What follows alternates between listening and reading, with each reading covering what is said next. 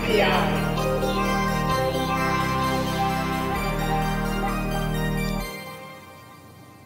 This week, a return favorite, Molex. Lady Ada, what is the eye on NPI this week, brought to you by DigiKey? Okay, this week we're featuring Molex again, known for great cables, great connectors. And they have put together a FIRST Robotics competition cable kit specifically for people doing FIRST Robotics. But hey, secret between you, me, and the rest of the internet, this is actually a pretty good deal on a whole bunch of cables that can be used for any kind of robotics or mechatronics or sensor or sensing or interfacing projects. It doesn't have to, you can buy it even if you're not in FIRST. But if you are in FIRST, I think it's going to be very handy. So I thought this was a nice partnership in a good way for Molex to help out kids doing FIRST Robotics. Okay. So this is the SL Modular Connectors and Cables Kit. It's a box that is full of like 20 different cables that are the kind of common SL Modular, easy plug, 2.54 millimeter pitch, 0.1 inch pitch connectors. I'll show the cable kit, but there's sockets and plugs. And what I thought was nice about this was Molex also sponsors a bunch of FIRST Robotics teams, and they have resources available, so check it out. They sponsor like 7 teams, and they have documentation on how to use these cables and connectors. And for the robots that I've built and worked on, and I didn't work on FIRST Robotics. I'm a little too old for that, but at school we did have a mini robotics club. And one thing I learned really quickly is that you can have the best code and the most machined hardware and the strongest motors, but if you have one misconnected cable, your entire robot doesn't work. And the vibration and motion and twisting of robotics is really tough on cables. And so you want to have really solid, well-connected sensors, motors, power supplies, batteries, etc., so that you don't end up in competition and then everything breaks because something came loose. So they're using the SL Modular Kit, which I like. It has this little latching connector option. The current capability of the connector is 3 amps, which is great. The pitch is 0.1 inch, which is also really great. It's very easy to use. You can quickly prototype with headers and off-the-shelf cables, and then upgrade to these finished cables with latches when you're done. Which is good for signal and some low power. And we do have a video on crimping, and so traditionally, if people were going to make custom cables, or at least when I grew up, it was oh, well, you get a crimper and you get some wire and you make your own cables. You just buy 100 connectors and you just sit down and you crimp them. But the problem is that as I've gotten older, it's I want to crimp less because crimping is actually really, really hard.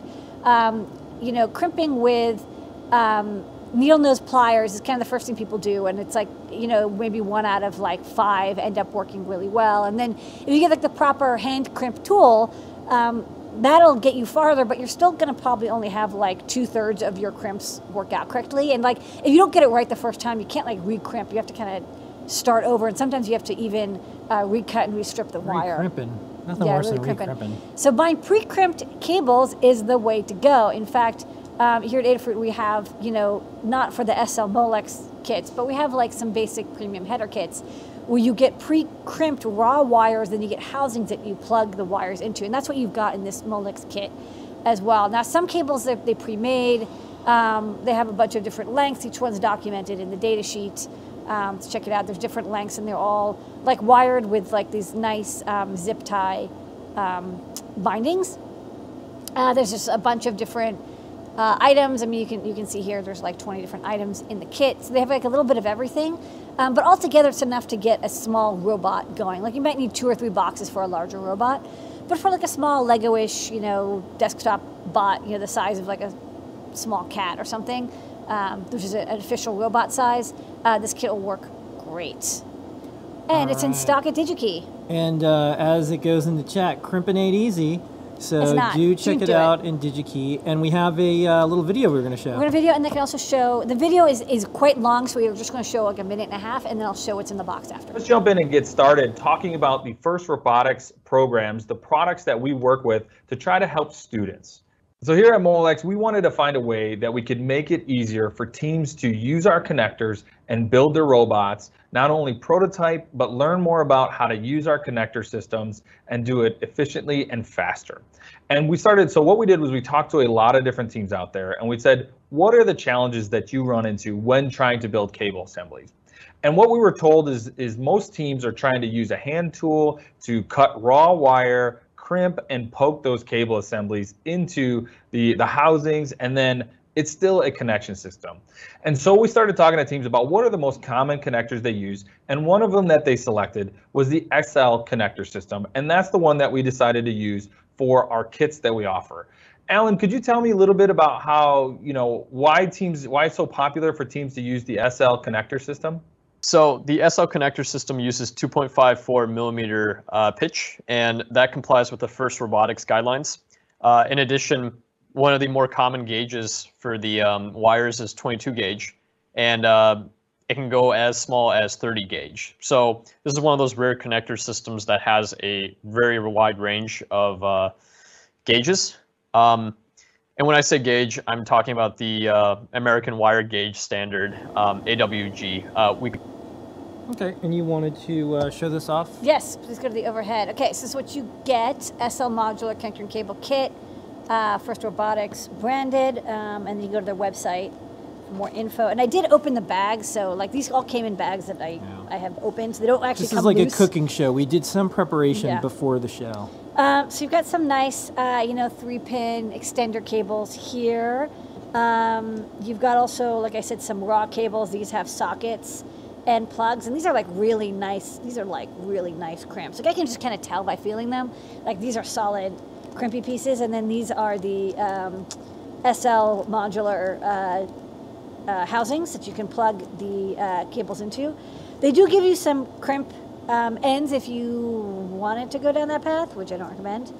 A bunch of these extender cables. So I think it's like, once you get your cable going, if you need to extend it a bunch.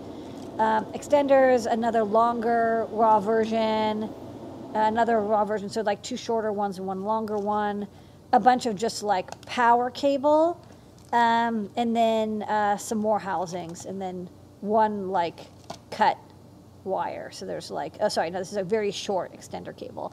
So a bunch of different options in here. Don't forget, you can cut and solder these wires. Like it's easier to cut and solder and then heat shrink cables than trying to recrimp wires. So that's what I recommend. But this is like a good little like sensor servo extender kit. Nice durable wires, nice thick gauges, and they all have this nice zip tie keeping the cables together. But you can always cut it if you want to like spread the wires out. All right, and that is this week's Eye on MPI. Eye on MPI.